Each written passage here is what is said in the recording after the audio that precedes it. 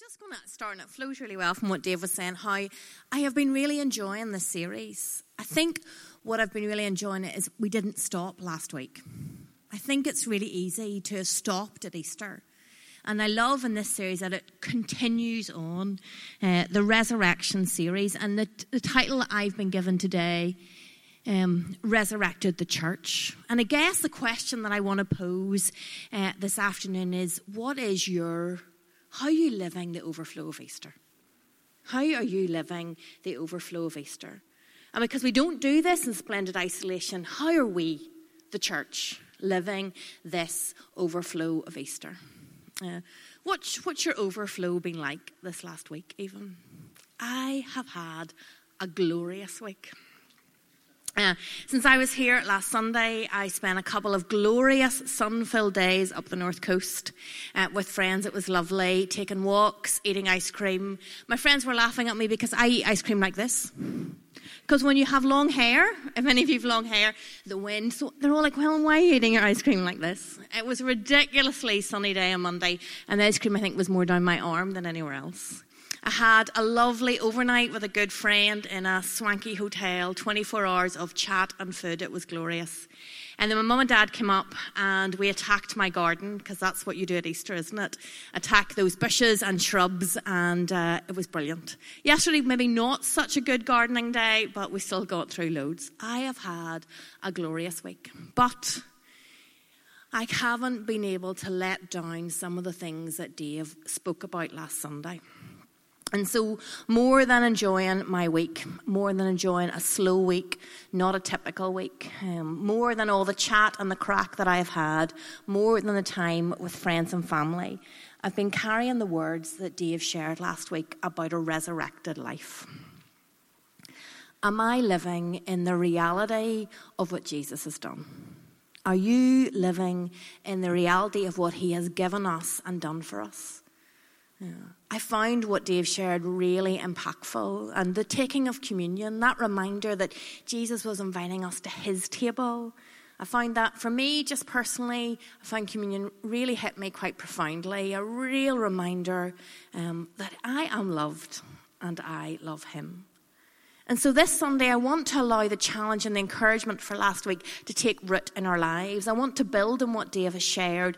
If you like, to leapfrog off it and challenge myself, challenge us to be resurrection people and to live out the call of the church. People living differently in light of Jesus. People living differently in light of his resurrection. Dave reminded us last week, since then you've been raised with Christ. So we're different because of Jesus. So am I? Are you living in light of this? What might this different look like? And so really helpfully, the passage that we've been given to look at today illustrates how the followers of Jesus lived this resurrected life. It's found in Acts 2, a really familiar passage, and yet as I've been preparing for it, I've been struck again by the impact of these verses. A couple of years ago, I got the opportunity to go on holiday to Australia, and if I can do a little tourist plug, if you haven't been to Australia yet, absolutely a must do. And I'd arrived into Sydney a couple of hours before the rest of the guys who I was travelling with, and so I thought I'll go off for a bit of an explore.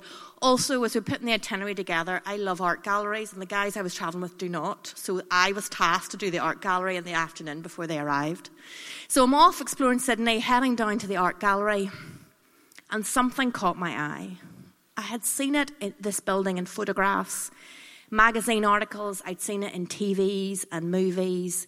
I knew its iconic shape. I guess we all do. But nothing had prepared me for the reaction as I walked around the corner and caught in my eyeline, not on the printed page, not on the screen, but with my eyes, Sydney Opera House. I don't know if you've been to Sydney and seen it, but there's something about seeing something for yourself that is different than seeing it on the screen or in print. And it took my breath away. I knew this building really well. I wasn't expecting that reaction, but I guess I was getting to see it with my own eyes. And the passage that we have before us this morning, or this afternoon in Acts 2, this passage is somewhat iconic. It's not just familiar, but it's heralded as the epitome of church life, what the family of Christ is meant to look like. We look back at this passage as an example of the family of God was like in the aftermath of Jesus. We bemoan how much we have fallen short. We strategize as to what we could do to return to those days. This iconic passage is almost like the stories that our grandparents tell about not locking their front doors, or the days when you could leave a child outside a shop and run in and get a few groceries. But we don't do that now. We're full of cynicism today, disbelief. And so we only see this passage on a page. We need to see it for ourselves. We need to turn that corner and see this passage with our eyes. Let it catch our breath. And so I'd like to suggest this morning that you don't look fondly at this passage with nostalgia, but you rather live it as a life that's calling to you. The events of Easter are just behind us, and the call of Easter, the resurrected people ahead of us, this passage calls us on. And so I'd like to ask you to listen to these verses, not as an example of something that happened in the past, not as an example to copy, but rather listen to them as a call to do something in the future, a call to live out this Easter living, calling us in ways that we can ground the change of Jesus in our lives. So I want to invite you to listen afresh in light of the events of Easter just behind us and the call of Easter, the resurrected people ahead of us. So I'm going to read this passage several times. I've picked 3 different translations just so that it stays fresh. I'll read it slowly and deliberately, and I just ask you, what do you notice? Is there a word that jumps out? Is there a phrase that you notice? What do you notice as I read this? Before I do, let me just pause and let me just pray. God, just simply, what do you want to underline? I know I have words prepared to share, but even as we read through this passage now, what do you want to underline? What of you do you want us to notice? What of the life that you're calling us to do you want us to take notice of? Let me read to you Acts 2, 42 to 47.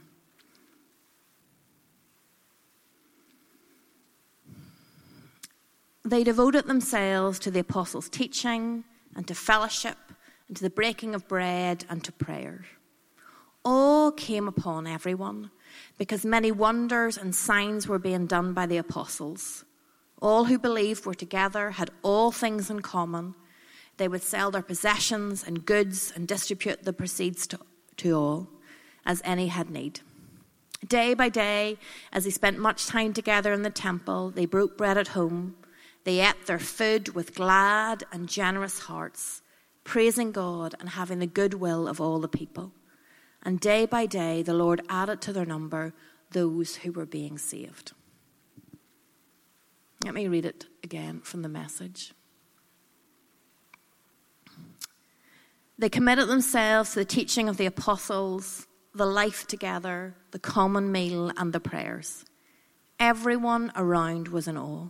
All those wonders and signs done through the apostles. And all the believers lived in wonderful harmony, holding everything in common. They sold whatever they owned, pooled their resources so that each person's need was met. They followed the daily discipline of worship in the temple, followed by meals at home, every meal a celebration, exuberant and joyful as they praised God. People in general liked what they saw. Every day their number grew as God added to those who were saved. And one last time, in the version that might be the most familiar to you. What do you notice? What do you feel God's underlining? Fellowship of the believers. They devoted themselves to the apostles' teaching and to fellowship, to the breaking of bread and to prayer. everyone was filled with awe at the many wonders and signs performed by the apostles. All the believers were together and had everything in common. They sold property and possessions to give to anyone who had need.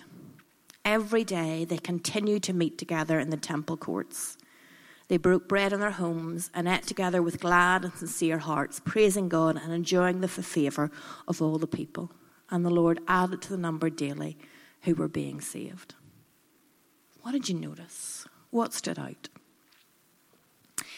Take a few moments, just a minute or two, and turn to the person beside you and gently share. Is there a word or a phrase? I am not going to ask any of you to share it, by the way. Just take a moment. Was there a word or a phrase that you noticed as I read it? Or if you're sitting on your own or you feel like, I just like to have some time on my own, then just want you to think, is there a word or phrase that you notice? Take a moment. Think, talk, share.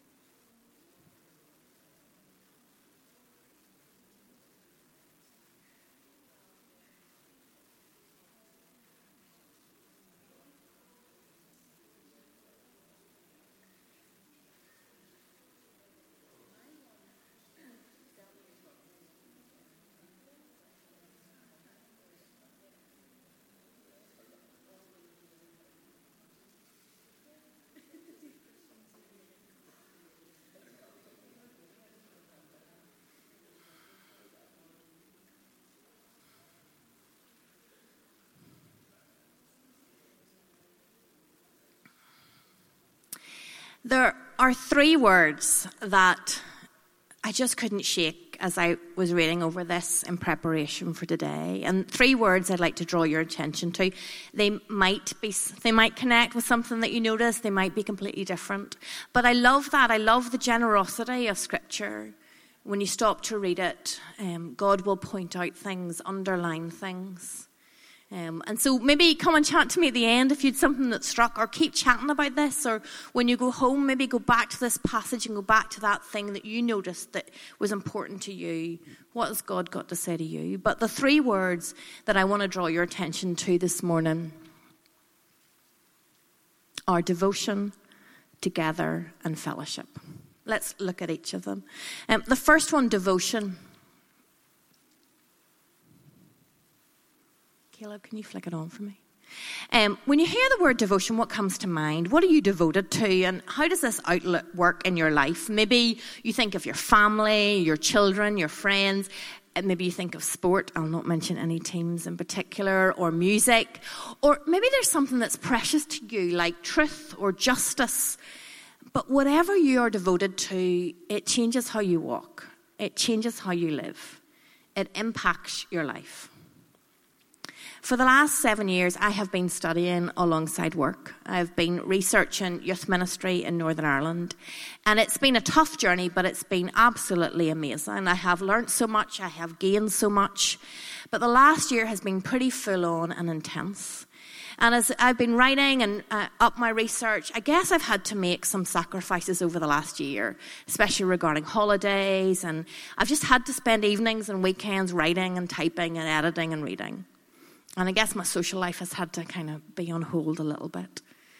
But to be honest, it hasn't felt like a sacrifice. And I don't mean that it's been easy. It hasn't at all. But I wanted to do this. No one asked me to do this. This was my call.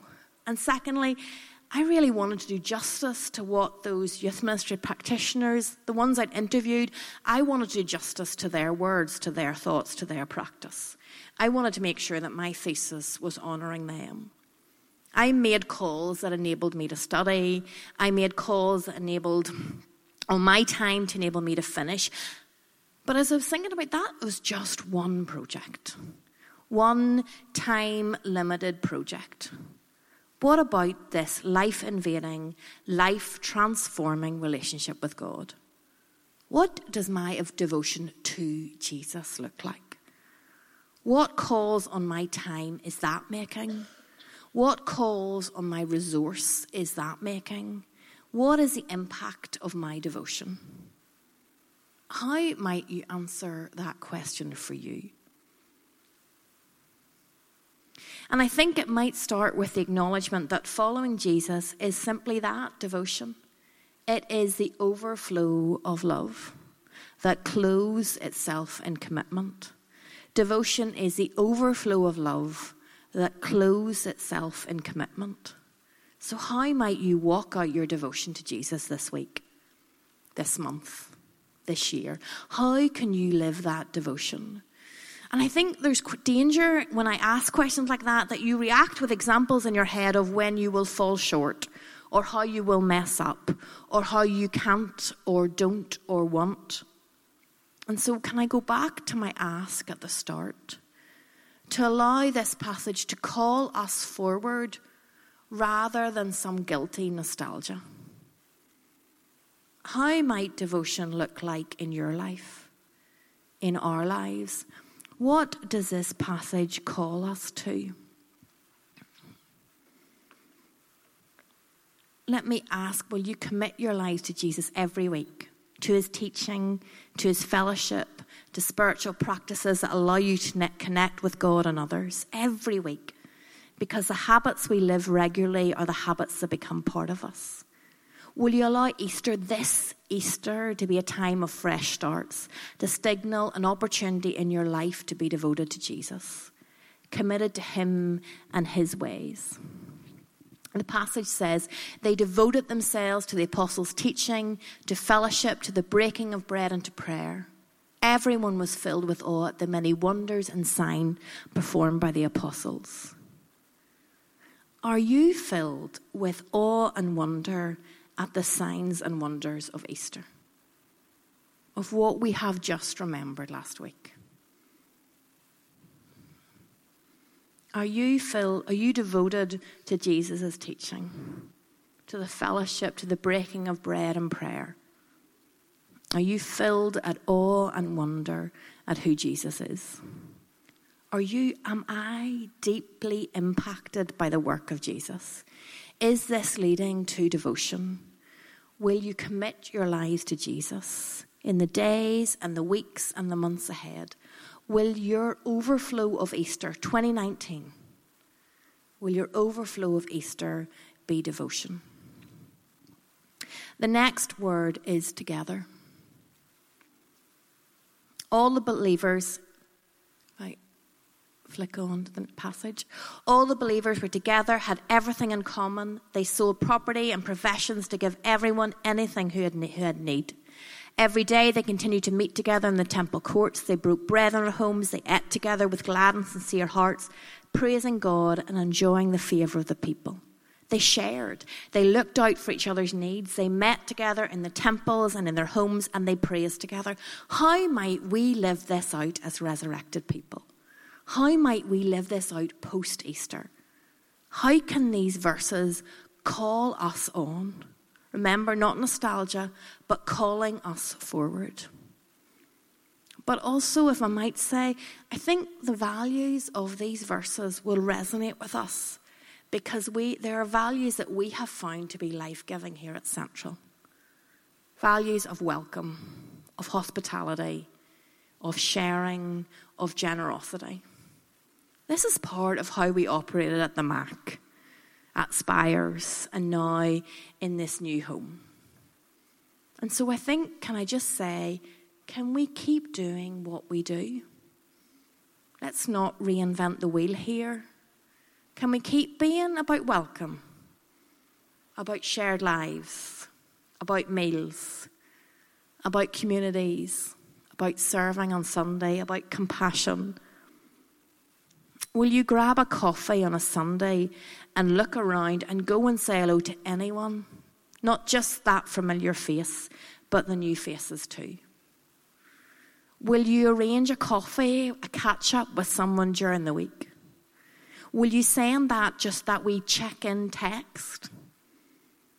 Will each and every one of you be part of creating this together culture here at Central? My fear in this place is that we move to consumers. And so this together part is our radical stand against consumerism. But that will only happen if we intentionally serve one another. If each of us live this together. Will you do whatever it takes to not slide into consumerism here at Central? If you've been here for several weeks, then pitch in. If you're not sure how to serve, then just lift off coffee cups or go and chat to somebody. Be part of setting the culture. If you've been here for a while, will you just roll your sleeves up and say, okay, where can I serve? And yet in saying that, can I also acknowledge that if you hit a season or a time in your life where you just need to rest, come and rest. I have really appreciated that in the last few months when I was writing up my thesis, Dave has been really gracious and given me a bit of a Bible, and I haven't been involved so much up front or in teaching. But it was so lovely to turn to Dave the other couple of weeks ago and go, right, I'm back. How can I help? We'll all hit seasons where we need to say, can I down tools for a bit? But then make sure you come back and go, okay, how can I pitch in? How can you help? This together, the together will be vital to our authenticity as Easter people. Let's allow this together to call us forward. And then the third word is fellowship. I was struck when reading this, and I'll show you in the passage. Caleb, if you just move it on to the next slide for me. I was struck in the passage. Oh, maybe the next one? No, maybe not. Just go back to the fellowship one, sorry. I was struck in the fellowship passage that in the NIV, it starts with the tagline, the fellowship of the believers. And yet I was struck through all of that passage, this fellowship is underlined again and again and again. And it got me curious, what does this phrase fellowship mean? What does it represent?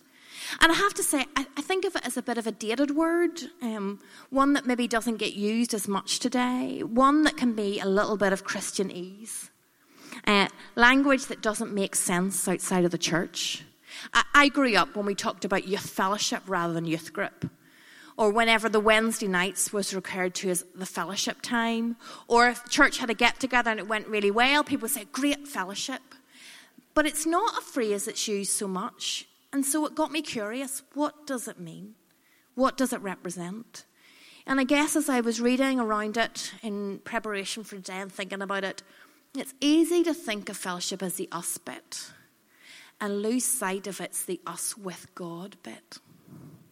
Fellowship isn't limited to our together, but rather it's the with God, us with God. Can you stop a moment and take that in? With God.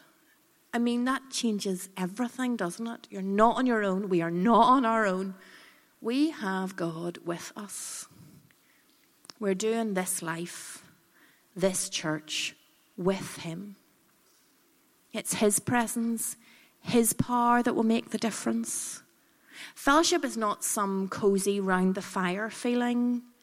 Fellowship refers to joining with God. Do we know what we have through Christ?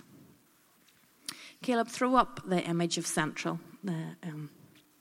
I think it would be really easy to get distracted by this place. Distracted by the resource that we have here, the space, the amazing sound and PA, the great coffee. When actually the only resource that we need is God himself. Presenting to us in the life of the Son and the power of the Spirit. When we had our official opening, John shared several things, but this one really struck with me. He said, don't treat his favour as the fulfilment of his purposes. His favour has got us here, but that is not it. God has more for us in this place. So let us allow Jesus to be the one that we remain devoted to. As we share and care, let's invite others in. Let's be people of the welcome. I think there'll be many new faces in the weeks and months ahead. Some may come once, some may come back. But let's each of us roll up our sleeves. Let's do all we can to push against consumerism entering our culture. We gather on a Sunday, but what we do on the other 6 days marks us out as resurrection people. I firmly believe, I hold to the importance of the Sunday gather, but it needs to be evident and linked into our life during the week. And we can't do that alone, and we aren't meant to. Do we know what we have now through Christ? We have fellowship with God, up close and personal. We have fellowship with God that is transformative. And so it seems that we have gone full circle today. We began the service with the reminder that we are central. Every time whoever's hosting always stands up and gives the tagline of central. Central. Joining with God and others in the transformation of the city as disciples who make disciples. It strikes me that fellowship is in our motto and purpose. It strikes me that devotion, this very commitment to God, is in our motto and purpose. It strikes me that together is in our motto and purpose. Fellowship, devotion, together. We have been trying to walk out these words already. Now, let's, with the reminder as Easter people, let's remember that we are called to live differently. Let's allow this passage in Acts to call us to the resurrected living. But let's do this. Let's be devoted. Let's care and share and do life together. Let's always have our door open, ready to welcome. That these verses show the impact of Christ in the lives of his people. What might be the impact of Christ in your life? Let our lives be the overflow of Easter. Our lives together be the overflow of Easter. My mum and dad were up with me this week, and one evening my dad was watching a programme I'd never seen before called Salvage Hunters, The Restorers. It's on Quest Channel if any of you want to check it out. Anyway, I got totally sucked in. After 10 minutes, I am glued to this programme.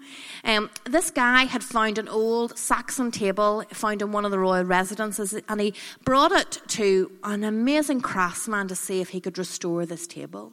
And we watched this guy as he crafted legs, as he looked. I mean, the table had been built incredibly well, so it lasted. But he looked at the bits and, how can I fix it? Where do I add wood that's going to complement it? Might I polish it up and wax it so that you don't notice the bits that I have changed or added? The end result was amazing. What a craftsman. What a table. That's what Christ does with us. He restores us. He transforms us. His hands are safe. This devotion, this together, this fellowship is part of our restoration.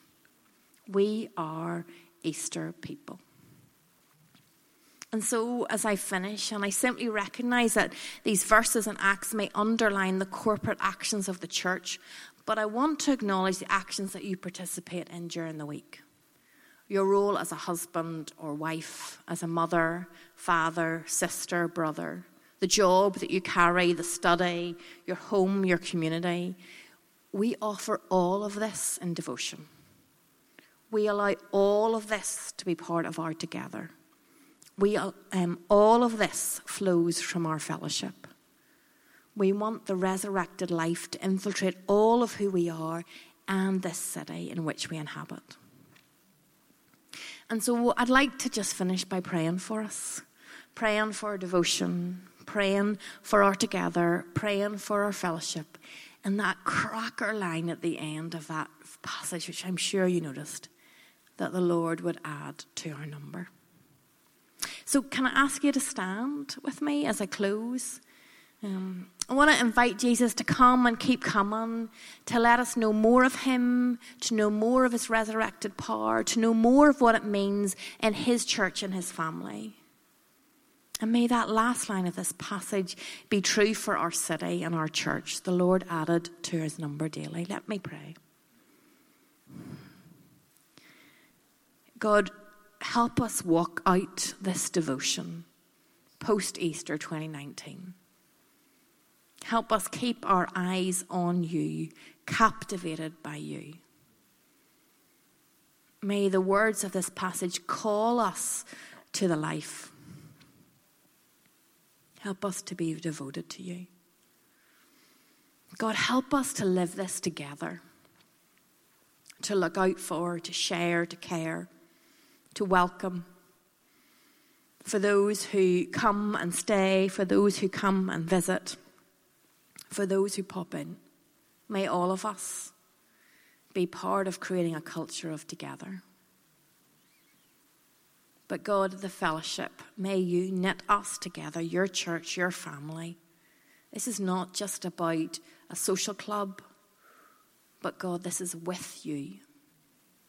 May you knit this fellowship in us and through us strongly. And God, may you use us to add to your number as we live authentic lives, resurrected Easter people. As we live this out here as Central, as we live this out in our workplaces, our places of study, our homes and our communities. Underline our devotion. Give us opportunities to outlive our together and help us remember what fellowship is really about. Amen.